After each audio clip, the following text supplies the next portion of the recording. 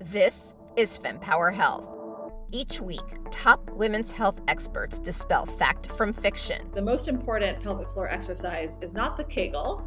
Challenge the status quo. It's never easy to challenge the accepted leaders, and especially if you're a woman. Provide perspective on why your healthcare journey may be so tough. All of that fear and worry, it all upregulates our nervous system, puts us into fight or flight mode, and increases our pain sensitivity. And what you can do about it. The number one thing is you have to advocate for yourself, and you have to be prepared.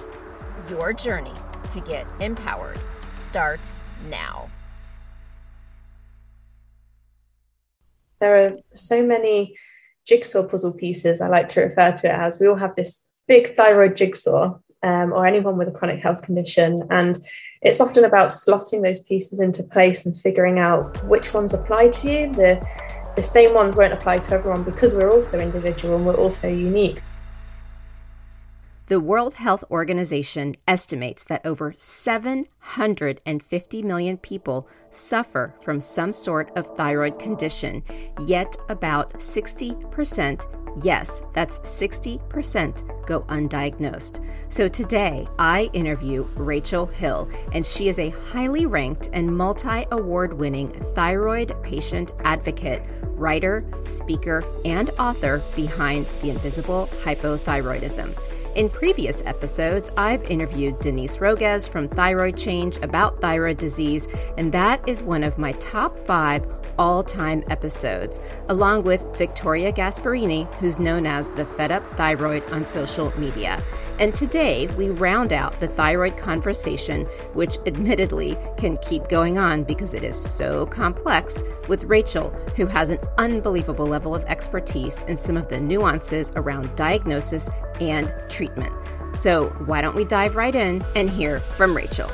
As a child, I was always quite tired, quite achy, had a lot of the telltale thyroid disease signs, sort of major constipation, not to go into too much detail, but I could go weeks at a time without passing a bowel movement. I was just quite a sort of unhappy child in the way that I was just feeling unwell a lot. But I kind of thought that everyone just felt this way and experienced a lot of these things and didn't really question it. By the time I was 16 years old, things got ramped up. So at that time, obviously we have a bit of a pandemic going on right now, but at that time, back in 2009, swine flu was quite a big thing. I caught that. I was quite unwell, managed to remain at home, but I was quite unwell for quite a few weeks. And even after that virus passed, I still just didn't really feel fully better as well as I could have been. I never really felt 100% well before anyway, but I felt even less so after that. I had ongoing fatigue, muscle aches and pains, mostly in the legs and mostly in the evening. And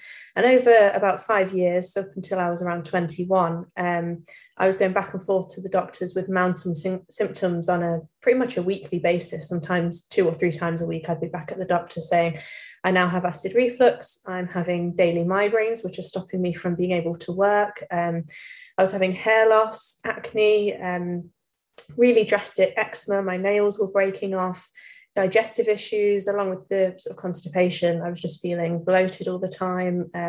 My weight would fluctuate quite easily. And I guess I just kept going back and forth, and the doctors, as a lot of his experience, would prescribe different things for each symptom. And it wasn't until I was 21 that I saw a different doctor, and by chance, she just happened to run a bunch of things. She just thought, you've been feeling unwell for quite some time. Let's check your thyroid, which is obviously what it turned out to be. She checked a bunch of vitamin and mineral levels, such as B12 and vitamin D and my iron status. And we looked at other things like mono and other kind of viruses and illnesses too. And yeah, at 21, almost 22 years old, I was finally diagnosed with Hashimoto's, the autoimmune disease that then often leads to hypothyroidism. And alongside Hashimoto's, I was diagnosed with borderline hypothyroidism. So that essentially means that there was so much inflammation and attack going on towards my thyroid gland that my thyroid hormone output was then decreasing and essentially failing. And this is why my body was basically falling apart. And it was these illnesses that I'd had in my teenage years that at each stage, they'd ramped it up that little bit more. And I think by the time I was 21, I worked within event management. So I was in a very fast-paced job. I was often working long, sort of 12, 14-hour days. I wasn't eating very well. And then at weekends, I would go out and drink with my friends. And it was a bit of this perfect storm, which then ultimately ended in my body just completely stopping, completely failing, and eventually getting that diagnosis, by which point I couldn't even get out of bed on a daily basis. I needed my boyfriend, my now husband, to aid me up and down the stairs, to help me get in the shower. I was really very ill at 21 years old. I felt like a 91-year-old in a 21-year-old's body. That's the best way I can put it, really. I would definitely recommend for those listening to read Rachel's book, because it's hearing the whole situation. I think a lot of people will relate. And quite honestly, I might almost recommend this to anyone who's dealing with chronic illnesses, because the path, I think, is pretty parallel to what I'm hearing a lot of patients going through with anything chronic. But also you provide so many recommendations on what people can do. There's like a whole chapter even you have on how to advocate for yourself. So I would honestly recommend reading the details of Rachel's story. I have to say, and, I can't even imagine everything that you went through. And, you're clearly such a powerful woman to have gotten through this, and kudos to your husband and the support system. So I have to just say there was one point in the book where I did laugh out loud. So the quote that I love in the book that did make me laugh out loud is, "My skills include reading a whole email without absorbing a single word." So that was my laugh out loud moment. But I think that's a great way to summarize kind of probably what it was like to deal with this. So how did you crawl your way out of this? I did feel a lot of shame when I was in that point. At that point, I think a lot of us do. I don't know what else to say other than living with chronic illness can be hard. It can be really, really hard. It can affect so many different aspects of our lives. And at 21, I felt shame about not being able to attend work, that I was at the doctor's every week, that I had so many ongoing tests and blood tests and appointments and referrals to specialists. And I think dealing with that at such a young age especially can be hard, because you're seeing your friends go out and live a more normal life. And I think that really was part of what drove me to find more answers and figure out how to get my health and my life back on track. For a while, I kind of resigned myself to living, I guess, a half life, just kind of existing, not really thriving, just surviving. And then something clicked to me that I just decided that this wasn't going to be enough, and I wasn't going to just give in that easily, and that I knew there must be answers out there.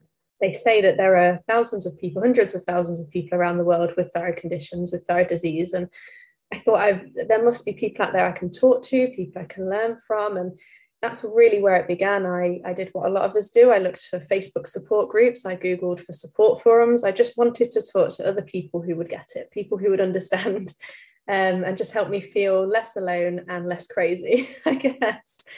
And from there, I started to learn a lot about kind of thyroid medication treatment options, about how there is so much more that we can do than to just take thyroid medication. So if you need hormone replacement medication, then clearly your body needs it, but you can do so much more in terms of supporting yourself with how you sleep, how and when you exercise, what you do and don't eat, figuring out all those other parts of your life, those parts that I guess form it more holistically. Just stress management and even things like that, as well as the other tests to ask your doctor for, and supplements that may or may not help. There are so many jigsaw puzzle pieces, I like to refer to it as. We all have this big thyroid jigsaw, or anyone with a chronic health condition. And it's often about slotting those pieces into place and figuring out which ones apply to you. The same ones won't apply to everyone, because we're also individual and we're also unique. But yeah, if you can sort of take small steps, I think that was my key thing. I felt quite overwhelmed to begin with. I didn't know where to begin within the thyroid patient community, that at first I took so much from, and then as I progressed on my journey, I was able to then give more back into and hopefully help other people. There was just so much information out there, so many people saying to try this and try that and look into this and ask your doctor about this. And yeah, it was so hard to know where to begin. And so I guess I just created this mental list of things I could look into, things I could try, almost having like 50 tabs open in your brain, trying to keep on top of it all. And I just started with small manageable steps, and step by step, I got a little bit of mental clarity back. I felt a little less fatigued. And then with that, I could do a little bit more, and I sought out other help in terms of through a functional medicine practitioner who I implemented into my healthcare team, as well as my regular GP practitioner.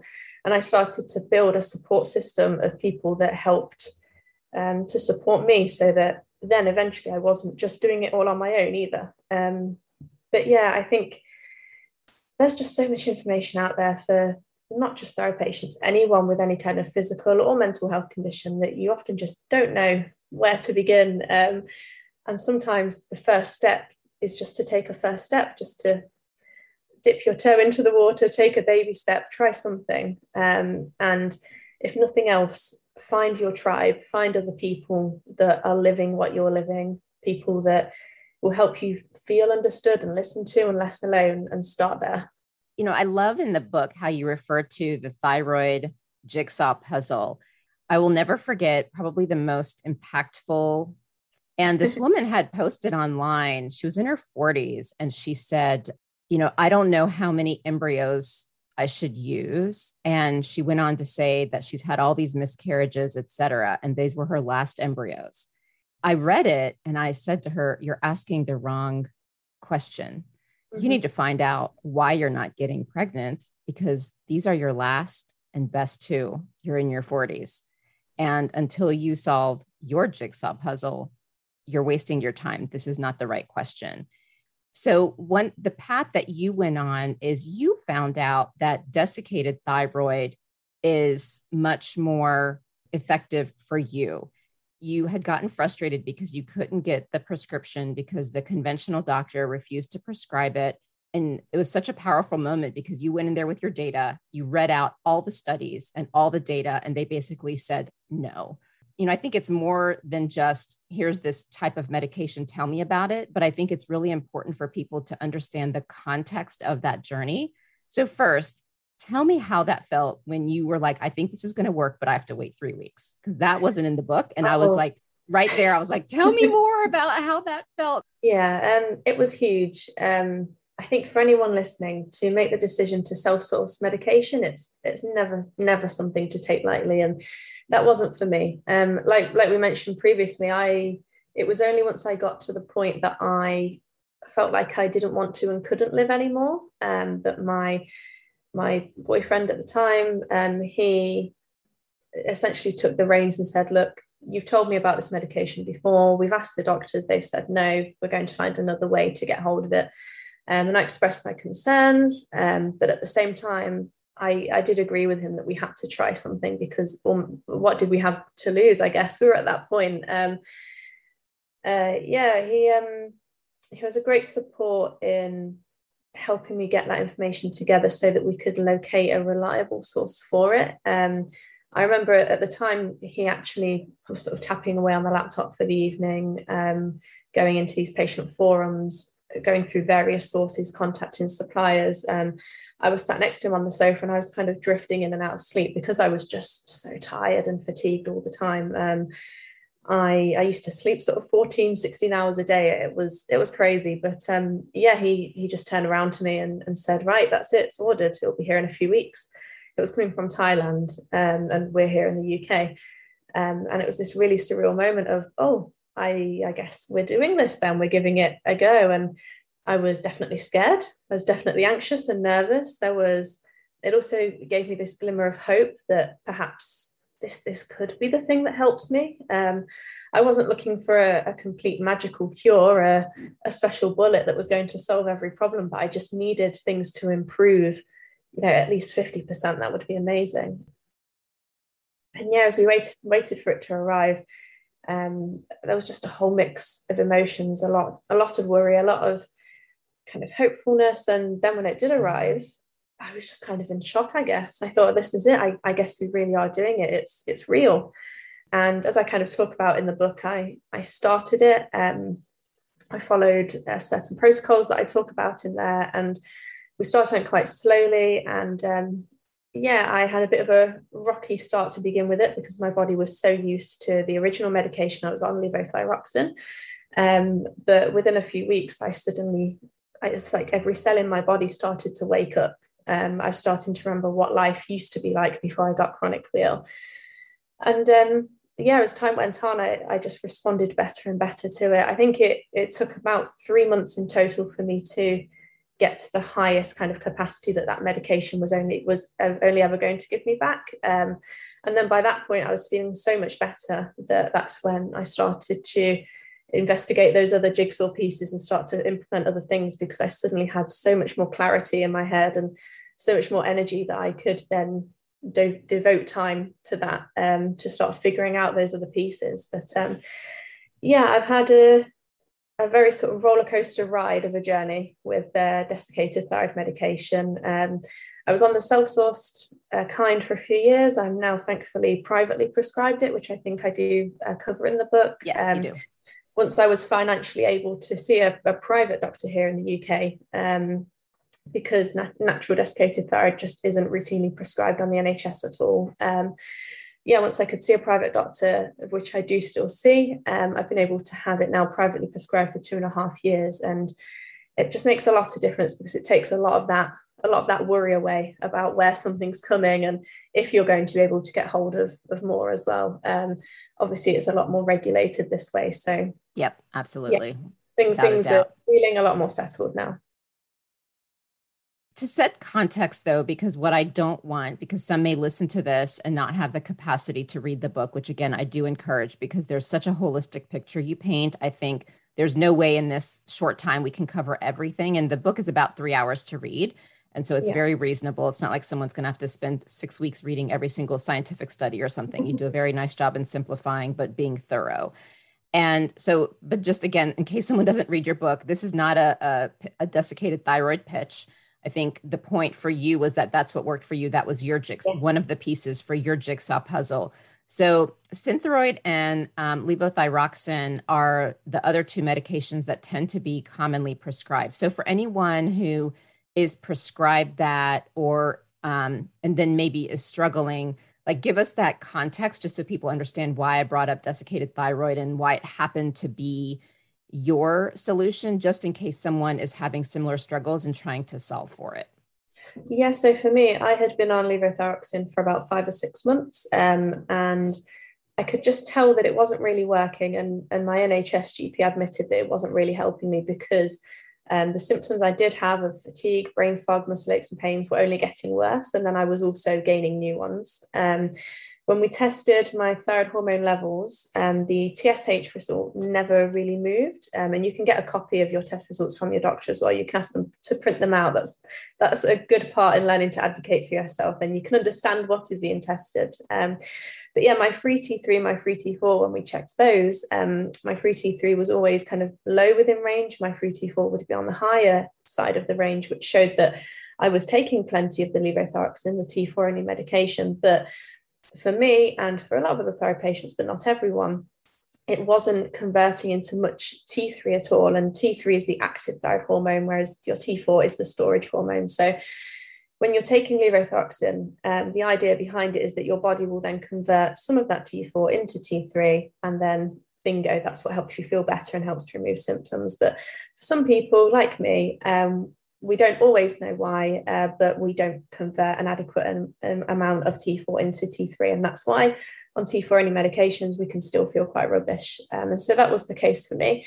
That's why then when we added in the natural desiccated thyroid, which includes both T3 and T4, it took away that need for conversion. So I instantly had readily available T3, and that's why it made such a difference for me. But yeah, this is why it really depends on how your body works. There are so many different factors that can impact why certain things work for different people. And the T4 medications, such as Synthroid and levothyroxine, they clearly work for a lot of people. I hear from a lot of people within my community that are feeling great on them. They clearly do work for a lot of people, but for me, it's just a case of putting the information out there that if you're one of the people that it doesn't work so well for, then it's worth knowing that there are other options. But if you're feeling good on your T4 only medication, then there's probably no reason to look to change it. And there are people who take T3 only as well. That's probably a conversation for another day. But yeah, there are so many options, and it's just a case of figuring out what your body needs. I think that you learned, and I did this too with my fertility journey, is it almost like forces you to learn self-care and to make sure you prioritize self-care. Because I think as women, especially, we are really, really bad at that. Like I posted this weekend, how many of you are good at self-care? And it was 50-50. And then the next question I asked was, how many of you feel guilty? And everyone said yes. And it was so fascinating. Talk to us about that holistic journey. I think it ties in well with, like you say, this idea of self-care, because I think a lot of us, when we think of self-care, we think of bubble baths and face masks and going to meditation retreats and things like that. And actually for me, self-care is eating in a way every day that it fuels my body, or avoiding the foods that make my thyroid symptoms flare up and give me a Hashimoto's flare. For me, self-care is getting myself to bed by 10 p.m. every night, because if I don't, and I have a toddler that gets me up at 5:30, 6 in the morning, again, I'm going to be starting the day with less energy and could put myself into a Hashimoto's flare within a few days. So yeah, I think it really ties in nicely to that idea of self-care. But as thyroid patients, it's not all just about that bubble baths, face masks, painting your nails. It's doing the things every day that help you keep your condition under control and help you feeling as well as you can do. And yeah, for me, that encompasses all these thyroid jigsaw puzzle pieces, such as eating a way that I am keeping my blood sugar balanced. I think before I used to grab a lot of convenience foods, fast food, processed food, things high in sugar and carbs. And I don't want to demonize certain foods in any way, because at the end of the day, it's all about balance. But now when I eat, I'll sit down and I'll think, how can I make this meal have a good proportion of protein to healthy fats to a little bit of carbs to getting some greens on my plate, and focusing on shifting my eating to being a bit more balanced and looking at food at how it's going to fuel me. Either it's going to make me feel good or it's going to make me feel bad. That can have a big impact on my day to day. And that was actually one of the key things, because I didn't realize how much sugar or how many carbs I was eating at the time that was bouncing my glycemic index just all over the place. And one of the other big things that made a difference for me was going gluten-free. And that's quite a big one within the Hashimoto's community. Obviously, with all of these kind of lifestyle interventions that we talk about, it is a case of it's not one size fits all. Different things will work for different people. But we do hear repeatedly that Hashimoto's patients find a lot of help in going gluten-free. I put it off for a while, because for me, it seemed like a lot of faff. It seemed like a big thing to do. When I eventually decided to commit to it and give it a go, my brain fog completely disappeared. My joint and muscle aches and pains completely disappeared. My heart palpitations disappeared. Going gluten-free has made such a big difference for my health. And that's been one of the biggest things that I've done, besides switching thyroid medication. And then looking at things like your vitamin and mineral levels. And these are all things that your doctor can easily test for as well, looking at your iron levels, your B12, your vitamin D. A lot of us with various chronic health conditions often have anemia, low vitamin D, low vitamin B12, even low sort of zinc and things like that. And that can really be contributing to feeling tired and brain fogged and demotivated and perhaps even depressed or anxious. So these are other things that we can also look at and just check that we've got enough of those things within our systems. And simple supplementation, which your doctor can then talk to you about, can make a whole world of difference as well, because I found that my vitamin D and my iron were almost at a zero by the time I was diagnosed with a thyroid condition. And so it wasn't just about treating the thyroid hormone levels. It was a case of looking at, like we say, the whole picture, and making sure that we're not missing anything else. Because if we've got all these different things going on, it can be hard to know where the fatigue is actually coming from, or the muscle aches and the joint pain. Is it coming from the thyroid condition? Is it coming from the low vitamin D or the low iron? So we've really got to look at everything and make sure that we're just treating everything and giving everything a bit of time. I think as well, your gut health is so important. I worked with a functional medicine practitioner to look at balancing my gut and improving my gut health. So looking at probiotics, digestive enzymes, and eating a diet that was feeding the good gut bacteria. And again, that made such a difference in my hair and my skin and just overall mood. My anxiety improved a lot. I think I have a really comprehensive article on my website, as well as my book going into detail about it. There are probably 100 different things we could look at, if not more. But for me, those were some of the big things that once I'd addressed those, I was coming on in leaps and bounds, and I was making so much progress in how I felt, as well as looking at simple things like making sure you're getting to bed for a good time and you're prioritizing getting good sleep and good rest. I think a lot of us take for granted just kind of getting into bed after midnight and then being up at 6 a.m. ready to go to work. And we're often just not getting enough sleep. And that can exacerbate everything too. So yeah, for me, it's a case of keeping all these things in mind, trying to keep everything in check every day, because then it's just helping us to keep everything more balanced on a more regular basis. Instead of having these highs and lows of feeling awful, feeling great, we can keep things a bit more even if we're able to just keep on top of these little day-to-day things. I wanted to ask you about soy.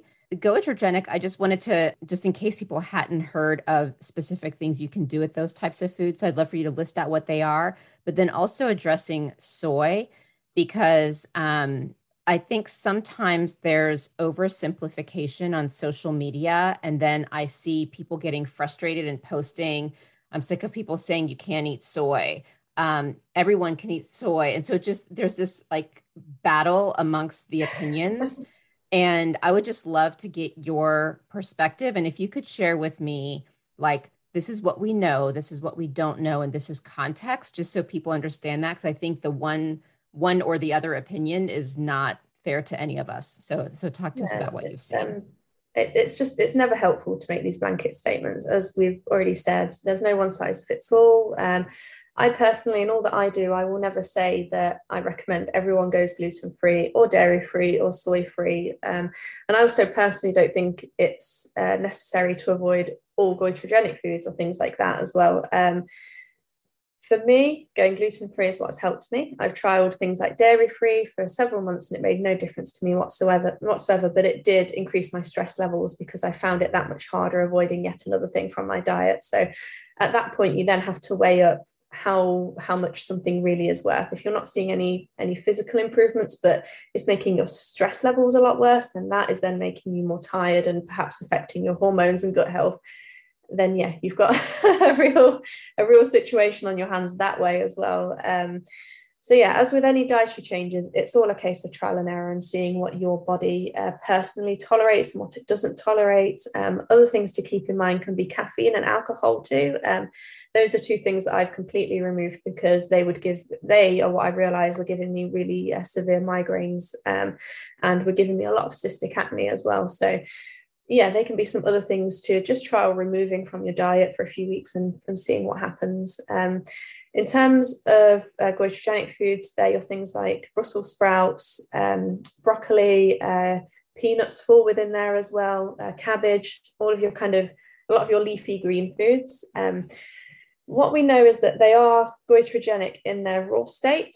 It's generally believed that if you cook them until the crunch is gone, then that generally means that those qualities have been removed and therefore should not be harmful to your thyroid health. I personally don't particularly limit or avoid those foods. I also don't eat them in excess either. I tend to eat everything in quite a sort of balanced amount, but I do generally cook them until they're not really, really crunchy as well. And for me personally, that works fine. I don't notice a negative effect. For other people, they may eat those foods and feel a negative impact. And it's the same for soy as well. I have reduced my soy levels before, haven't really seen any impact. These days, I don't really track it. I don't ingest a lot of soy anyway. I'm not really at either end of the scale. I don't eat a lot and I don't actively avoid it. And again, my health is great day to day. Currently, my Hashimoto's is in remission, and my hypothyroidism has been stable and well managed for years now. I don't have any symptoms day to day. And so I know that what I am personally doing right now is what is working for me. And that is with my sort of gluten-free diet, and then just trying to eat healthily otherwise around that. For some people, they do also find going gluten-free, soy-free. There's also the autoimmune protocol diet. There's the ketogenic diet. You hear so many different diets around, and it can be just mind-blowing to know whether any of them could help you, or where to try and see if any of them could help you. But yeah, just know that there isn't one magical diet for all of us out there that is going to fix our symptoms or get us off medication, which is the claim of some of them. Always be wary about that, and just keep in mind that our bodies are so different, and it's really just a case of trial and error, stay wary, take one thing at a time, and just see what your body personally reacts to. I know thyroid patients who haven't really made any dietary changes, and yet they're out climbing mountains and they've got these really active lives, and their body hasn't needed them to make any dietary changes. And that is just their story, as mine is different to theirs, and yours will probably be different to mine. So, but there are some key ones that it can be worth knowing about, and then you can see if it affects you or not. Have you heard of Mimey? So I interviewed the founder, Mette Durberg, and she had an economic background. So she used her background and did modeling to try to figure out what was going on with her, because she, for, I think at least a decade, if not more, was going to doctors and was on all these medications, just kept getting worse and worse and worse. And so she essentially cured herself and went back to the doctors, and their response was, you weren't sick in the first place. It was horrific. But nonetheless, what her tool does is they have coaches, and they use an algorithm to figure out your triggers. So instead of doing an elimination diet, it's like a science-based algorithm so that they can figure out your triggers. And I think they do more, that it's broader than just food. But it's a really interesting concept, because they're finding strange things like chicken. I've never, on any diet, when you look at AIP, elimination diets and things like that, chicken is never on the list to eliminate. So just something to be aware of. And if you want to monitor and follow her, she's doing some really cool work. Now, a couple of other things. So one is the spoon theory. I think this is so important because it also ties to a couple of blog posts that you even put in your book, where it's around educating people who are in your life. Yeah, so the spoon theory, I by no means created it. It's a very common sort of theory and metaphor within the chronic illness world. It essentially refers to your baseline of energy of which you start the day. So if you imagine starting the day with, say, 10 spoons, and spoons are your unit of energy.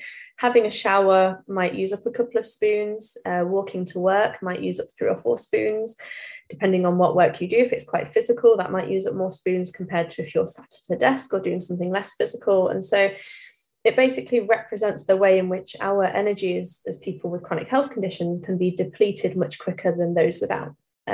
That's to put it as simply as possible. So the spoon theory really helped my now husband, Adam, understand what it was like for me day to day and how it could differ as well, depending on various factors. So if we had stayed up late on a Friday night, binge watching something on Netflix, and we perhaps didn't go to bed until 1 a.m, and then we were up at 7 o'clock the next day, I would start the day with less spoons, with less energy then to use for the rest of the day, because as we were just talking about, I hadn't really taken care of myself the day before. And so I could get to midday and then be all out of spoons that day, because I've already done a bit too much the day before. And so I'm kind of going into my reserves at this point. Whereas if I'm well rested, if I'm eating well, then I might start the day with the full 10 spoons or 9 spoons. And I might get to later on in the day before feeling like I've completely run out of energy. Or like I do now, I can get to bed feeling like I've still got some spoons left. It's a really good metaphor and analogy that you can use for friends and family around you, perhaps even co-workers or your line manager. If you don't want to use spoons, you could use anything else. You could think of a battery sort of depleting over the day through percentage. But yeah, it really helped me understand my health condition in a completely different way. I didn't realize that other people experienced having a different amount of energy on different days, or different severity of symptoms on different days. I'd I don't think I'd even consciously realized that myself. I just came across the spoon theory, and I just realized something just clicked into place that, okay, this is it. This is why some days I feel I can take on the world. And then if I have a crazy, really busy weekend where perhaps stayed up late or drank some alcohol, been running from A to B to C to D to see lots of different people, then come the Monday, I can be in a Hashimoto's flare and have absolutely no spoons left. It really helped me just really compartmentalize it and make so much more sense. And it also just helped with the friends and family around me. And it's still a phrase that we use now. If I say early in the morning, Adam will see me kind of hobbling around the house and say, "Are you okay?" And I'll say, "No, I've not got many spoons today." He knows instantly that I've not slept very well. Yep. Perhaps the toddler has had me up all night. And so I'm starting the day with less energy straight away. I want to commend you on the life that you built in this support system, because not everyone may understand what it looks like to be taken care of. One question I did have is that journey of back when you were 21 and you're newly diagnosed, and now you're not able to keep up with your friends. And I know when many of us go through these life changes, like I know when I did, it's like your whole life is around trying to get better and get over things. And I know even I've struggled with, how do I talk to friends about this? Because I don't want to sound like a burden. I don't want to sound depressed. And I know I've certainly had to change where I spend my energy and who with. Pretty much my whole life, I've been a perfectionist and a bit of a control freak in certain areas of my life. And so I think to have this health condition happen to you, it can just feel like your whole world is just spinning out of control, and you can't hold on to anything. Everything is just changing and slipping away. And as the friend who, I mean, I still am in some aspects now, but more so before my kind of health crisis, I was the friend who was organising parties on an almost constant basis and get-togethers and lots of social gatherings and maintaining lots of different friendship circles, and really enjoyed and thrived in that environment. When I got sick, that had to change because I no longer had the energy, and I no longer felt well enough to be hosting all of these great parties and organizing to go to these really interesting places as teenagers or people in their early 20s, or doing all these fun activities and bringing different friendship circles together. I was just too sick to take that on anymore. And so one of the kind of good things, I guess, to come out of that grieving process that I went through when my life changed so drastically was that I learned, and the people around me also learned, that I could no longer be that friend that did everything and was essentially everyone's mum and looked after all our social lives. I had to take a step back, and by doing so, I think you always kind of discover the friends that are going to stick around, the ones that will put into a more two-way relationship instead of a relationship always feeling one way. If you're, as I was then, I was often in certain relationships the only friend really trying to organize to see them or put the time in to keep it going. And when I could no longer do that, inevitably certain friendships did kind of wane, or they at least fell silent for a while and then perhaps picked up again later on. You go through so many different seasons in life that I like to believe certain friendships come in at certain times to teach you certain things, and some friendships might come and go as the seasons change, as you have other things in common and not so much, and you mature and you find who your tribe really are. And the people who can adapt, learn to understand what you're going through and grow with you, they inevitably stick around. It's so true in life. It really, really is. And you put it beautifully. So thank you so much for being open to sharing that. I guess learning to advocate for yourself. My key message is to be your own thyroid advocate. And that encompasses understanding your health condition and understanding all the ins and outs, so that you can go into the doctor's office feeling armed to ask the right questions and feeling armed to know how to look for a doctor that's going to work with you and be right for you. I think you touched on it slightly earlier, so I won't go into too much detail, but one of the biggest things you can do, as well as getting on the right medication, is understanding what your thyroid levels mean and looking at what we call optimal or optimized thyroid levels. Often our test results can fall within quite a large range, and the ranges are quite unspecific and sometimes outdated too. for a lot of conventionally trained doctors, they're happy with your results as long as they fall somewhere within the range. But because they're so wide and so unspecific, that might not mean a lot to you and your health. So when we talk about optimal thyroid hormone levels, or just optimal levels, this is a much more specific place within the range. So yeah, obviously they can differ from person to person. Usually within the thyroid world, we talk about a TSH below 2 or 2.5, whereas a original range would be up to 4, 5, and sometimes even up to 10, which is obviously a lot less specific. So when we talk about TSH being below 2 or 2.5, that just means that it's optimal in the way that a lot of people feel much better when it's at that point compared to anywhere within that huge range. And yeah, it's the same for your free T3 and T4 levels as well. If you head to my website, you'll find a lot more sort of more in-depth information around that, as well as all the sources. So I've put all of the references as well, along with the article, so that you can see where those numbers come from. And so here we're kind of almost starting with, I know I have a thyroid condition. What do I do? So that's also a great reference. And also my interview with Victoria Gasparini as well, the Fed Up Thyroid. So if you're open to it, what would be a fun fact, Rachel, that you would like us to know about yourself? I love a good fancy dress party. I don't know if that's what you call them in the States, but essentially a themed party where we can get dressed up in something quite creative. So I love Halloween. I love Christmas and the idea of Christmas parties. Now that I've got a child of my own, my plan is to throw him wild parties every year so that he can dress up in something fun. I'll be getting dressed up with him as well. So oh my goodness. Thank you so much. Well, I'm getting on an airplane and you have to invite me to one of your parties, or I'm letting you know when I'm in the area, and I'll text you to see if you're throwing one. That sounds so much fun. I am impressed with you and so proud of you for doing so much out of the struggles that you had, just given everything you wrote in the book. I'm sure there's even deeper stuff in there. And I can only imagine. Really thrilled and honored that we got connected and I've had this chance to connect with you. Yes, thank you so much for having me on. It's been an absolute pleasure.